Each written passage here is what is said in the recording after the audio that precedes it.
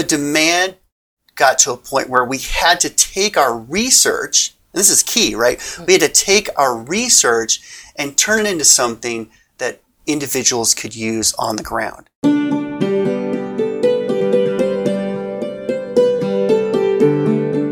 Hi, I'm Denise Stratton, pediatric speech-language pathologist, and welcome to the Mindful SLP, the show that explores simple tools for powerful outcomes. Today, we're continuing our discussion on narrative language with my guest, Doug Petersen. We're going to replay just a minute or two of where we ended the podcast last week. We're coming in just as Doug is describing why he and Trina Spencer created Story Champs.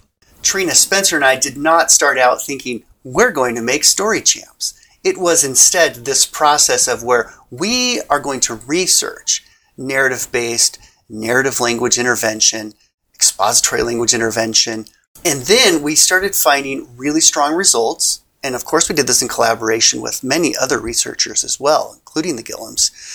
Then we started reporting the results and presenting the results. And so then speech-language pathologists and educators, because this is a multi-tiered system of support, Story Champs is designed to be used for large classrooms, small group, individual, and so forth. The demand got to a point where we had to take our research, and this is key, right? We had to take our research and turn it into something that individuals could use on the ground. And so that's really where Story Champs came from. And I was very fortunate to be married to someone who is a phenomenal graphic designer and knows marketing. And so, of course, really that's how all of this happened. So what came out of it was a Story Champ kit. So let's talk about what's in the Story Champ kit and the online resources too. So that's what I love, especially when I was doing teletherapy last year. I had your online resources, which was great. But what's in the kit? Yeah, sure. So in the kit, you have several master lesson plans that will walk you through how to work with children in the large group setting, in a tier 1 setting, how to help children in a small group, and even how to do individualized instruction. Step-by-step instructions, semi-scripted. And individuals who know what they're doing in language intervention abandon that script very quickly, as they should. But it's scripted there for some individuals who have much less experience with language intervention, like some general education teachers, paraprofessionals. So you have those master lesson plans. You also have several stories that are constructed with different levels of complexity within each story. So a level A story targets just the very basic story grammar. A level C story starts to embed causal terms. And a level D story embeds temporal terms and so forth. And then things start to get really, really ratchet up into complexity to where you get to a level I story, which has the whole kitchen sink in there, adverbs, adjectives, everything. So you have those sets of stories along with the master lesson plans. And then you have icons, which represent the story grammar elements. So the setting, the initiating event or problem, the attempt, consequence, so forth. And then also in the kit are things that are designed to help maintain the attention of children, especially in a small group, for one. Children can play games like bingo, and while one child is telling the story, the other children are playing the game to keep them active.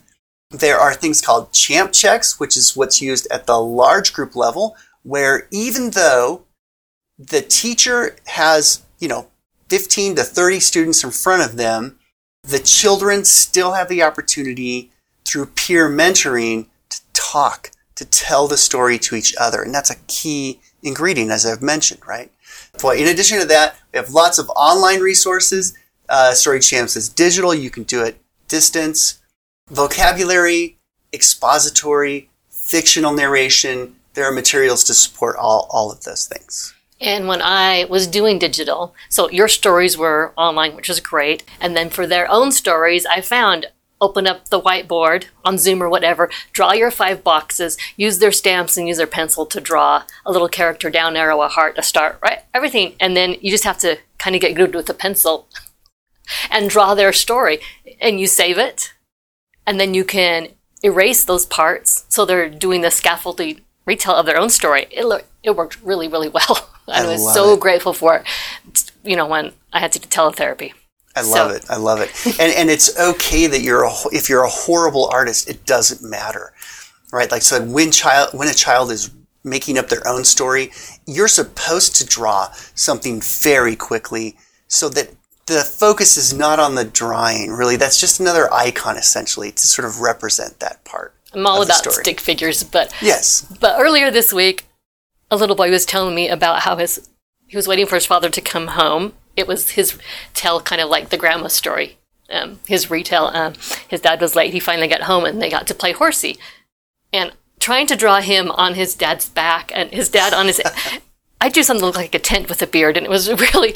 I gave him the Post-it note, I gave him the pencil and said, "You try it." And he did, and it looked better than mine, so, there you go.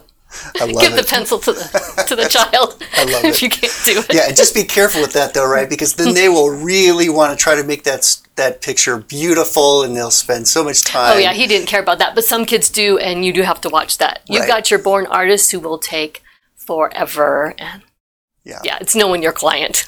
exactly. And the writing resources, I have used those so much. So you've got one, it's just got the basic rough draft. Mm-hmm.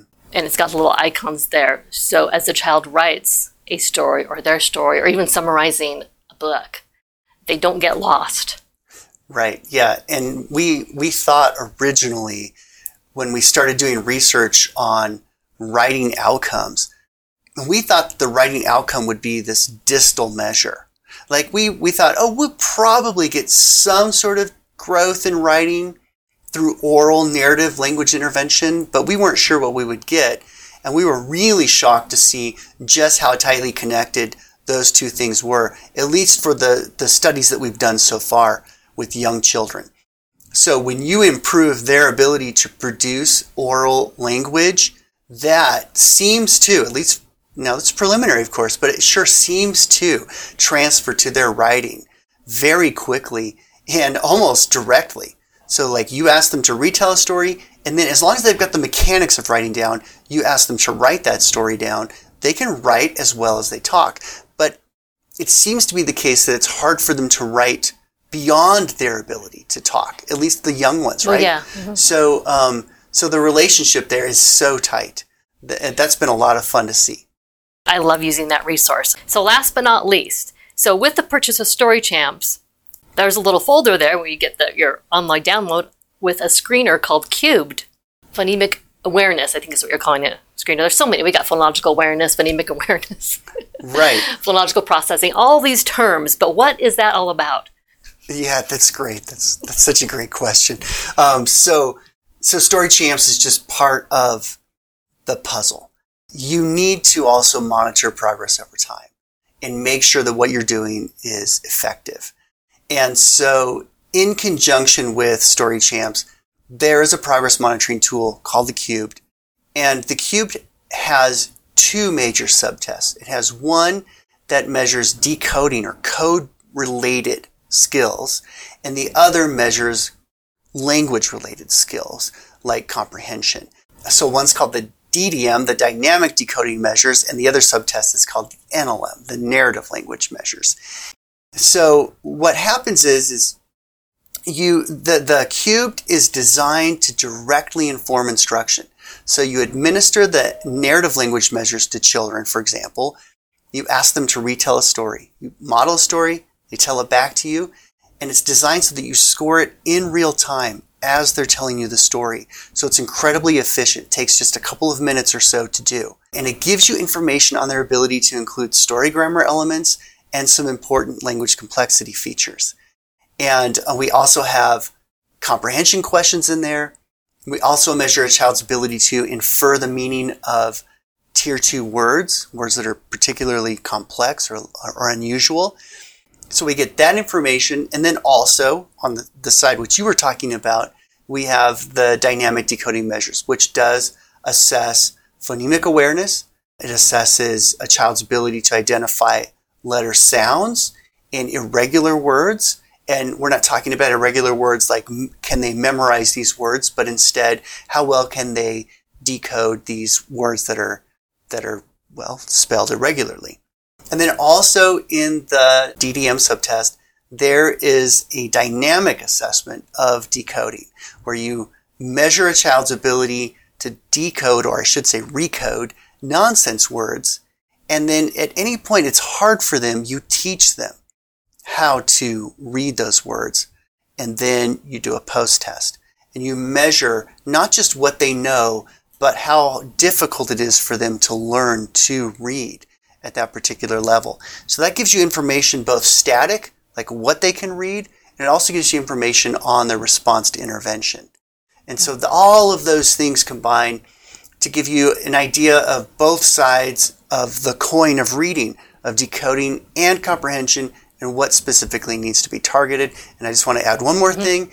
It is designed to meet the requirements of a multi-tiered system of support. Incredibly efficient, reliable, valid, easy to administer and score, and so forth. And it pulls out that piece of how well can they listen to sounds and manipulate them in their head, which Dr. David Kilpatrick writes about in his book, which I love. I think that's Equipped for Reading Success. Yes. Well, Equipped for Reading Success is the program that I use, actually, in conjunction with some other things I do. That Equipped for Reading Success starts higher than a lot of my clients can access, but once they are ready for that, I use that. But yeah, I've been amazed at how poor some children are at remembering sounds and being able to retain them in their mind and be able to manipulate them. Right. So I love that you address that also, because there are lots of parts to this reading and writing. Oh, absolutely. And I think that I think it's fairly well established that a core characteristic of an individual with developmental language disorder is a phonological processing disorder, right? Whether you're a procedural deficit hypothesis person or whatever it might be, we do know it goes back to the brain, to this working memory, phonological loop, phonological processing factor. We are finding that when it comes to language, going in and targeting directly this phonological processing doesn't seem to work nearly as well as targeting it through a contextualized approach, right? Like through narratives. I'm not suggesting that's the case, though, for phonemic awareness, which allows you to manipulate the individual sounds, right, that you hear. Yeah. But as far as language is concerned, the programs that seem to decontextualize things and have children just focus on processing sounds, the evidence is not out there to support that for improving oral language. But nursery rhymes and things like that, those are contextualized. Well, right. And it's within that umbrella of phonological awareness, right? So you start out with rhyming, which doesn't necessarily have a very strong connection to literacy development, believe it or not. It seems to be this precursor, though, to phonemic awareness, right? This phonological, more bigger umbrella, which then you start to focus on phonemic awareness as quickly as you can. This is from what I understand as I read through the literature. If you have phonemic awareness at a certain level, you can rhyme. Mm-hmm. So if a child can't rhyme, I'm always thinking, okay, well, why not? Yes. No harm at all in learning how to rhyme. Mm-hmm. No, that develops the phonological awareness. There's no doubt. Yeah. So it seems to me that there's a real memory thing there with sounds. Yeah.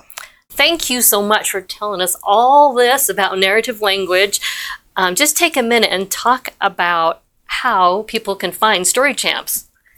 Sure. Yes. So you can find Story Champs at languagedynamicsgroup.com. This languagedynamicsgroup.com website, it disseminates Story Champs.